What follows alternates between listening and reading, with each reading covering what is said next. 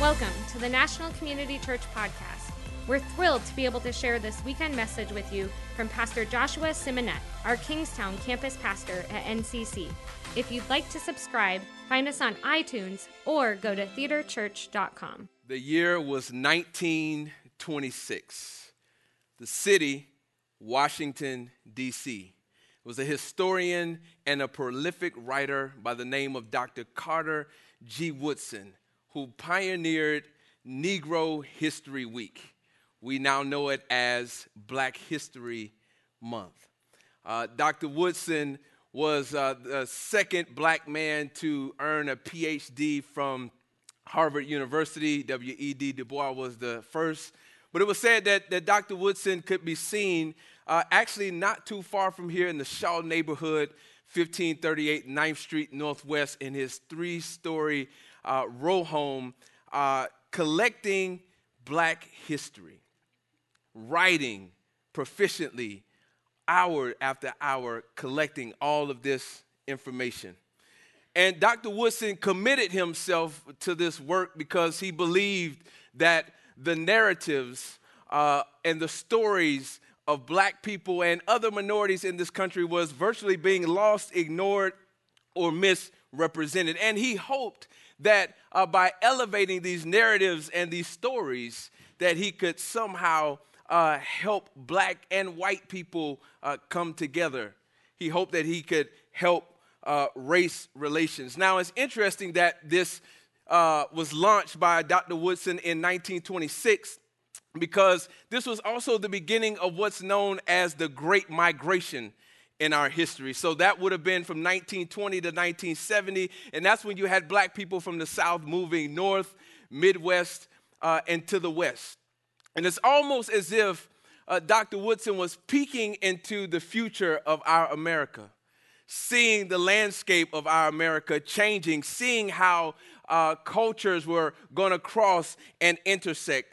And him elevating these narratives, he hoped would help with that. You would have the proximity of difference during those times coming closer and closer together and being less and less restricted. During this time, you had black people who were systematically excluded in a lot of ways in society, now fervently pursuing inclusion and basic civil rights. This was no doubt a major sociological shift in our culture and a pivotal moment in American history. It was a time of discomfort at best, and it was a time of violence at worst.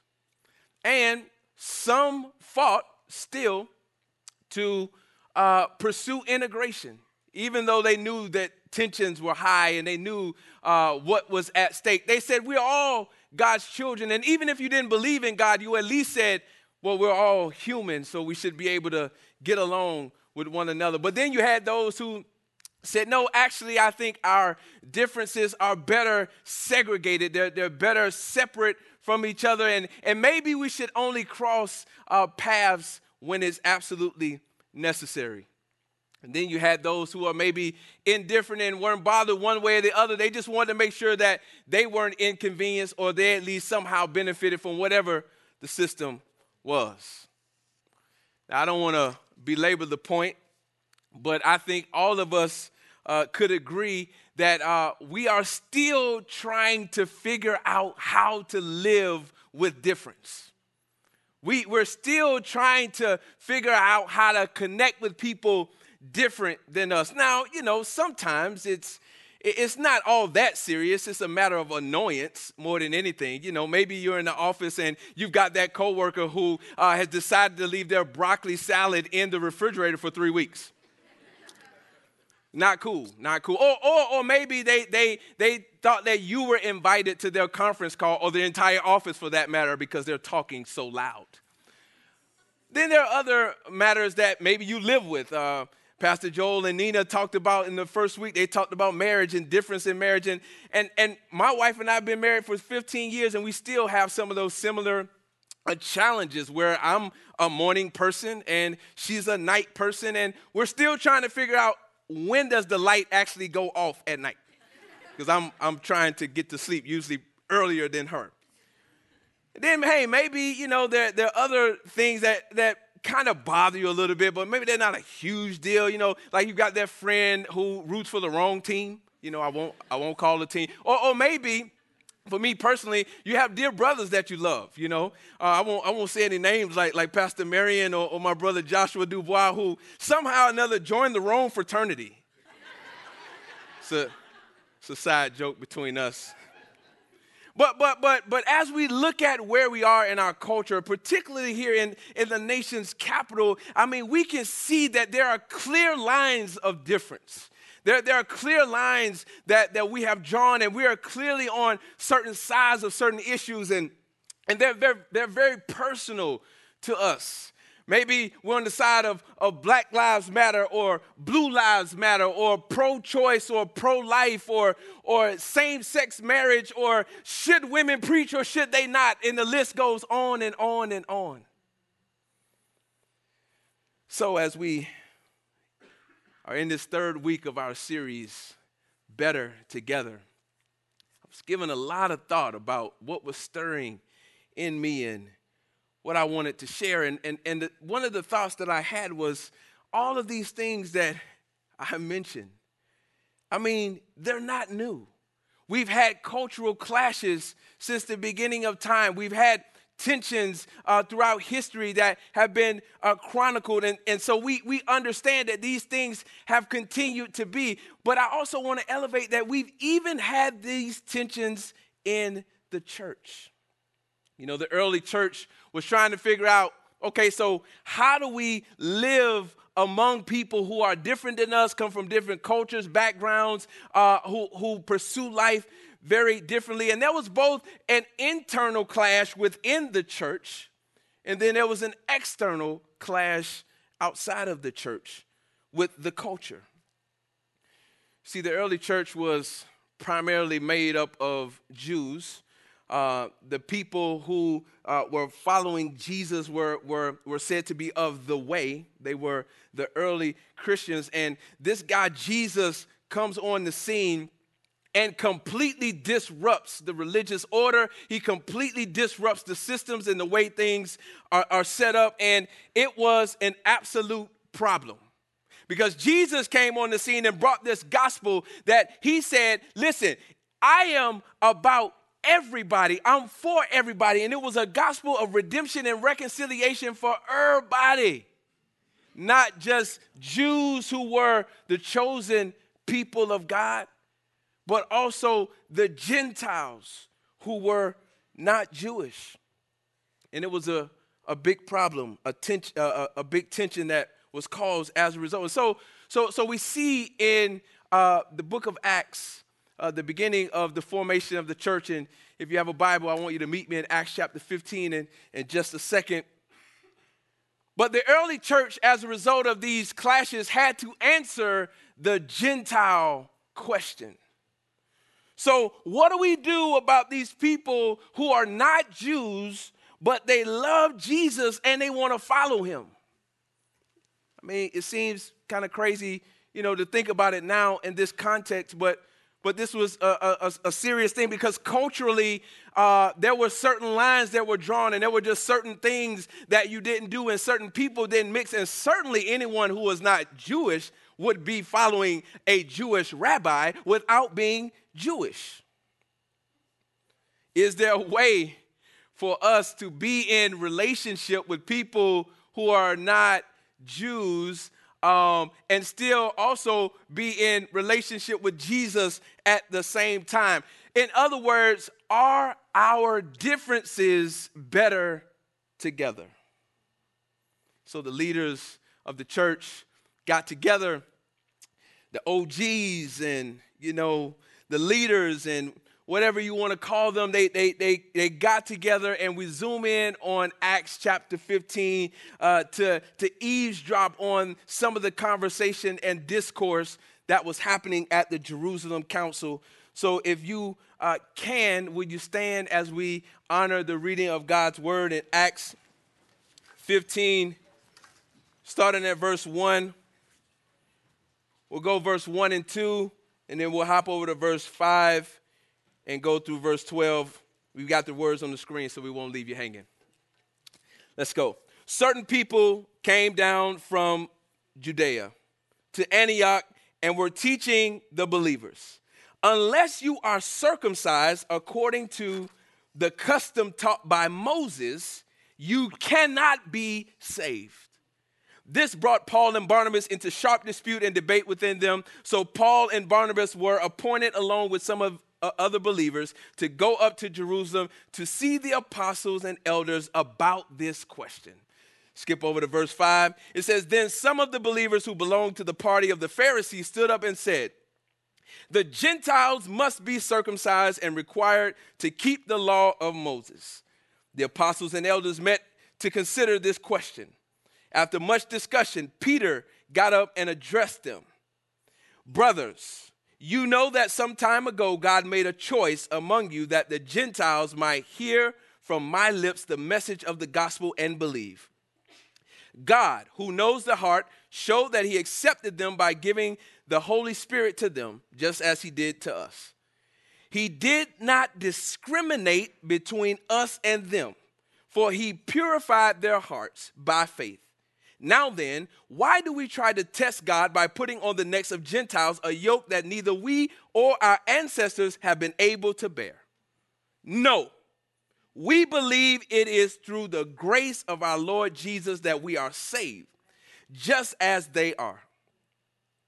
The whole assembly became silent as they listened to Barnabas and Paul telling about the signs and wonders God had done among the Gentiles through them. Let's pray. God, we thank you for this opportunity. Open up our eyes, our ears, and our hearts to be able to receive what you are saying to us today. In Jesus' name we pray. Amen. You may be seated.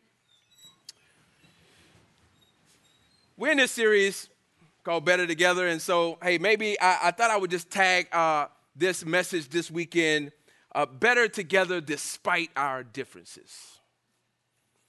Now, we just read some of the discourse that happened in Acts 15 at the Jerusalem Council, and I won't really get into, I won't get into the details at all in terms of the conclusion, in terms of what they decided to do with the Gentiles, but I'll just tell you that they decided, the bottom line was, okay, we're not going to ask Gentiles to be circumcised, which was the custom, but we will ask them to abstain from three things: meat sacrificed to idols, from blood, and all sexual immorality. So that became the bottom line and the result of the council. But I actually want to zoom in on Peter, Paul, and Barnabas and what they shared with the council and the significance of what they shared. And so I actually want to back up a little bit and give us a little bit more context, because we see that Peter, Paul, and Barnabas spoke so eloquently in favor of the Gentiles, but I want us to understand why and how they were able to do so. So let me just give you just a little bit of context. If you back up a little bit, in the same book of Acts, you see that Paul and Barnabas, Paul had previously been converted. He actually used to persecute Jews who followed Jesus, and then he has a radical conversion, and now he's pursuing people, and he's telling them about Jesus, and he's had this radical transformation, and then he gets Barnabas with him, and so they're going all over the place telling people about Jesus. So they go to Cyprus. Then they go to Iconium, Lystra, and Derbe. Those would have been in Asia Minor, modern-day Turkey. And they're engaging with Jews in the synagogues until the Jews put them out. And then they were engaging with mainly Gentiles, people who were not Jews, and the Gentiles loved them. They received them, and Paul and Barnabas spent a lot of time teaching with them, hanging with them, doing life with them, eating with them, because you don't back in the, you weren't taking flights, like you go and stay with people for days, weeks, and sometimes months at a time. So they spent a significant amount of time with these Gentiles. Then you had a significant story that happened in Acts chapter 10 with Peter. So this guy named Cornelius, who was a Gentile, and he was a centurion, meaning he was a part of the Roman army. And if you were Jewish, you didn't necessarily love the Roman army because they represented, they were occupying the territory. But Cornelius is praying, and he's a faithful man, and he has a reputation of being faithful, and he's praying. He's in a city 40 miles away from Peter. But God reveals to him, he says, go find this man Peter. He's staying with a man named Simon in Joppa, so send some men to go get him. So they go get Peter. Peter, at the same time, is praying. So while Peter is praying, he has a vision, and God is showing him all of these meats and telling him to eat them, but these meats would have been prohibited as a Jew. So he responds to the vision saying, no, God, I would not do that. I've never eaten anything unclean. And God says to him, Peter, do not call anything impure that I have made clean. And by the way, there's going to be a knock at the door. A guy named Cornelius is looking for you. He sends some men, go with them. It's all good. And boom, a knock comes at the door like that. I mean, don't you wish God would answer our prayers like that sometimes? But just like that, you know, he hears the knock. Peter knows what he's supposed to do. He goes with these men, and they show up at Cornelius' house. And when they get there, there's basically a party waiting for Peter. And so Peter engages with Cornelius, and Cornelius is so excited for him to be there. The people are excited, and they begin this discourse. And the first thing that Peter says is, now you know it is unlawful for a Jew to associate with even visit a Gentile. But God has shown me that I should not discriminate. God has shown me that I should not call anyone impure that he has made clean. Peter has a personal revelation in prayer. And then he has a major experience at Cornelius' house. It's a personal experience. And while he is in conversation with them, a Holy Spirit moment happens. They have a Holy Spirit encounter. And this is a critical sign because Peter understood what Acts 1:8 said, that you will receive power when the Holy Spirit comes upon you. That's what Jesus said. So he knew what that looked like. He understood what that was like, and he had experienced it. So to see it amongst Gentiles was a major sign for him. And this was his response. He says, I now realize that God does not show favoritism. It was a complete game changer. It was a game changer because he also knows now that being an ally and an advocate for Gentiles has serious implications. It has serious implications for his reputation. It has serious implications for his life. It has serious implications for his safety. What else is there? This is a big deal. As a matter of fact, 2 chapters later in Acts 12, it says that King Herod seized Peter and threw him in jail because he knew that it would please the Jews who were upset that Peter has now crossed a line that you do not cross. Then in Acts 14, it says that Paul is stoned and dragged out of the city and left for dead because of his preaching to the Gentiles and trying to convert them and being with them. But I love how it says that he was left for dead. The disciples go to him, try to get him up. He stands to his feet and he goes back into the city. Now, if ever there was a reason to go home, that was one of them. But it shows you how personal it had become to Paul. It shows you that it meant something to him and that he was ultimately willing to die for it.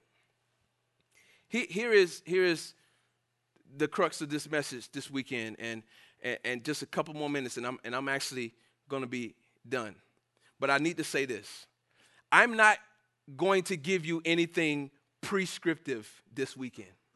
Because my prayer is that we would have the same kind of Holy Spirit moments that Paul and Barnabas and Peter had, that the Spirit would guide us in the direction that we need to go. Sometimes we're looking for a formula when we need to be plugged into the Holy Spirit and what he has for us. So don't be disappointed because I'm not going to give you an ABC 1, 2, 3, but I'm going to leave you with a little something.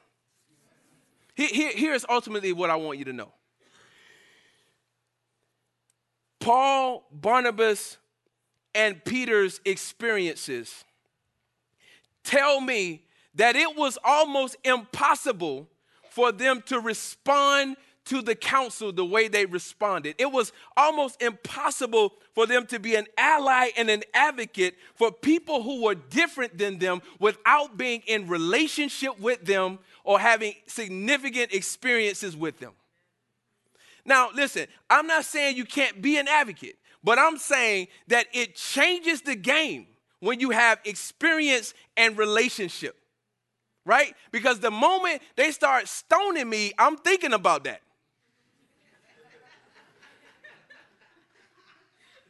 But you see the significance of the interaction and how they saw God move.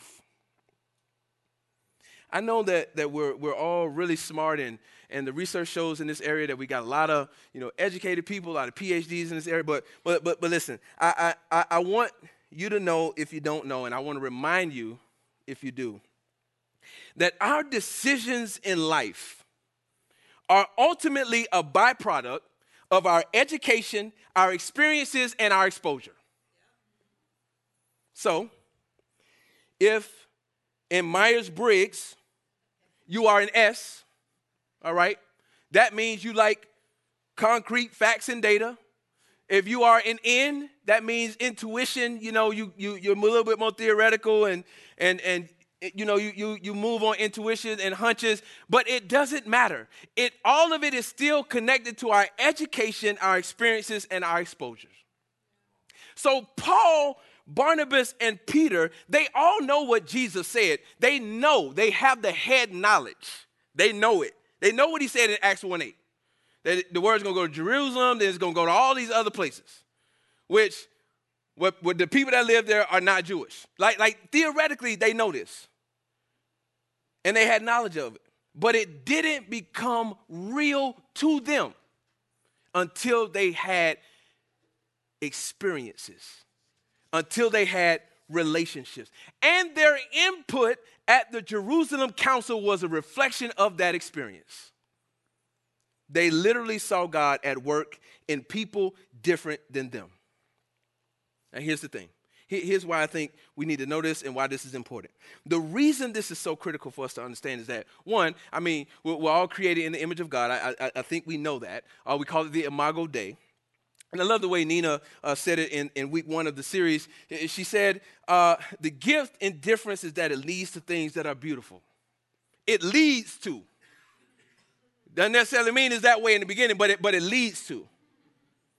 But the second thing that we need to understand is the gospel is both a picture and a blueprint of how we are to live reconciled to God and one another. That's right. It's the blueprint. So that means that Christ's followers should be leading the way in how to do this. And how to build relationships with one another. And this is so critical. Paul spent so much time in the rest of the Gospels writing letters to the churches, letting them know this is how you need to do this. That lets you know how critical it is. It's a major theme in the entire New Testament. So, all right, I hear what you're saying, Pastor Joshua. It's good. I feel you. You're right on. So what do I do? Well, that's a prescriptive question. But I'm going to give you something. It's simple. If we're Christ followers, if we're interested, if we're exploring, to be a Christ follower, to be a Christian is to do what Jesus did. I know it sounds simple, but listen. Peter stepped across the threshold of Cornelius' house because he saw what Jesus did. Let me just remind you that Jesus is a threshold crosser, a barrier crosser, this is what he does. They were always asking, why is he hanging with those people? Why is he eating with them? Doesn't he know that person's a sinner? Doesn't he know that this person has done this? Doesn't he know this person's reputation? But it reminds me of just several instances throughout Scripture. Some of my favorites, Zacchaeus, who is a tax collector, man. You just didn't like tax collectors back then. You might not like tax collectors now, but they were hated because they stole from people and they lied and they charged whatever they wanted to, and people did not like them. But Zacchaeus was pursuing Jesus, and Jesus saw him and he turned. He said, Zacchaeus, salvation has come to your house today. Jesus basically invited himself to the enemy's house and said, we're going to eat. And people had a problem with it. They didn't understand it. Another story, Luke 5, one of my favorites. And it's a very, very simple miracle. But there's a leper who falls on his knees and he says, Jesus, are you willing to heal me? And he has leprosy. And you have to understand the language that he's using. He said, are you willing? Because he's an outcast. He knows he's not even supposed to be talking to people like that. He knows he's only supposed to be hanging with lepers. He knows that he's an outcast. And Jesus not only says, I'm willing, he touches him. And the man is healed. He can heal him without touching him, but Jesus understood the power of touch. And he wasn't afraid. He crossed barriers. Then there's a Samaritan woman. She got 2 strikes against her in the culture. She's a woman and she's Samaritan. Because nobody would, you didn't hang with the Samaritans and you weren't supposed to engage, men and women weren't supposed to engage that way. Jesus not only engages her, but then he defends her. And Pastor Mark talked about it last week. Yeah, anybody going to throw that stone? Let me see you. Where you at? Jesus, superior cross. I could just continue to go on and on and on. See, here's the thing though. When I say we need to do what Jesus did, the problem with that is, doing what Jesus did ain't comfortable. And that's what we pursue. We pursue comfort. We build monuments to comfort. We celebrate comfort. You have arrived if you can show a certain level of comfort. So it's counter. What Jesus is saying and following Jesus is counter to what we celebrate.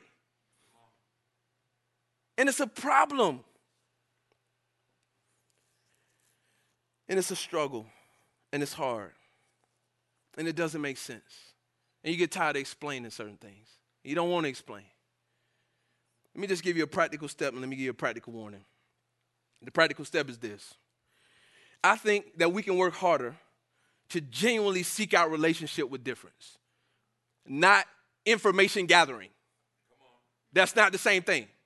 Genuine relationship, genuine experiences with people who are different than us. That means spending time. That means making a commitment, not fact gathering, so that we can say we know a little bit. The practical warning is, as you begin that process, don't get too excited in the beginning because you never arrive. It is the beginning of a journey.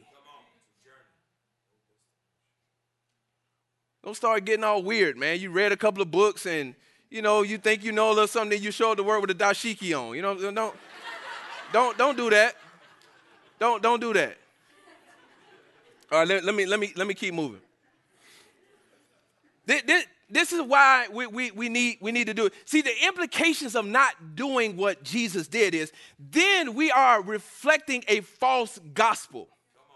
We are reflecting a gospel that is just comfortable to what we like. We're perpetuating a gospel for just the friends and the crew and the issues that we like or that are important to us.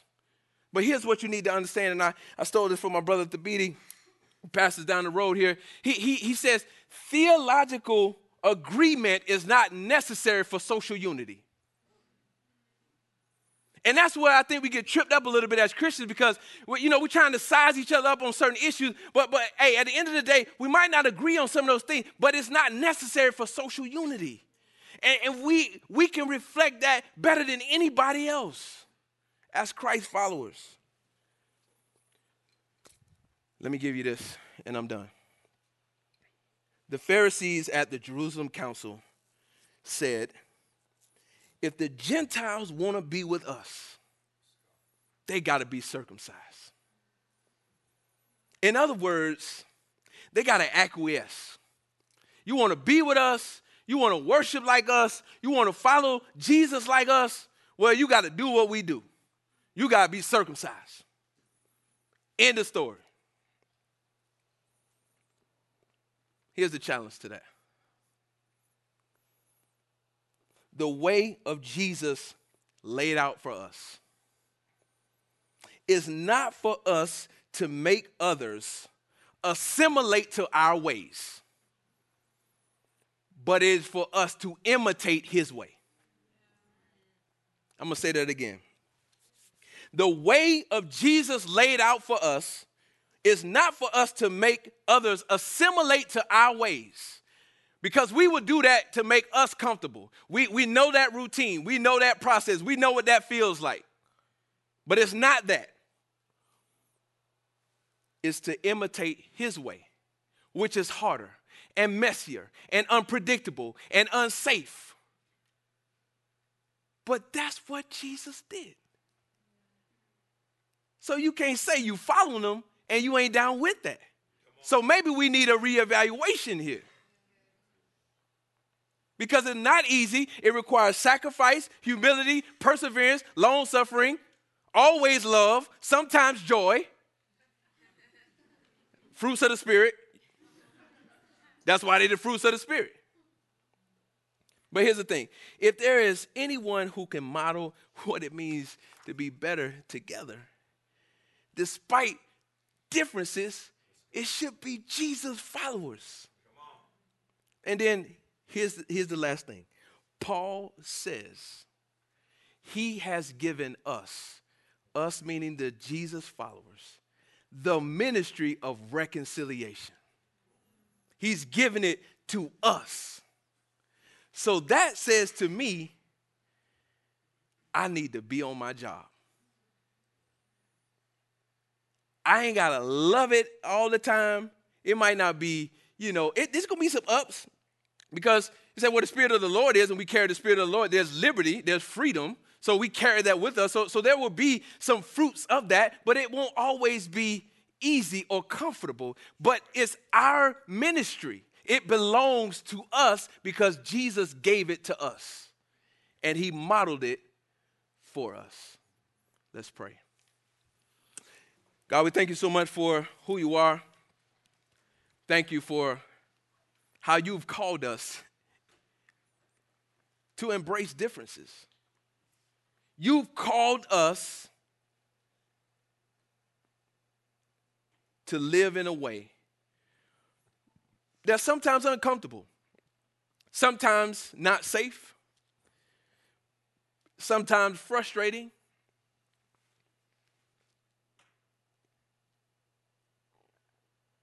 But you model for us how to do it. And then on top of that, you went before us and guaranteed us victory. So that means no matter what we're feeling, what we're facing, what the score is, any of those things, we're guaranteed victory if we submit ourselves to you. So help us to remove the distractions. And God, I pray that you would allow the Holy Spirit to reveal to us where we need to start. Where do we need to start? What step do we need to take? And then help us to continue to take steps, even when it gets frustrating or we're not seeing the progress that we would like, because it is a journey. But you said you will be on the journey with us. You said you've given us your Holy Spirit to lead us and guide us in all truth. And that's what we need. And we thank you for it. In Jesus' name we pray. Amen.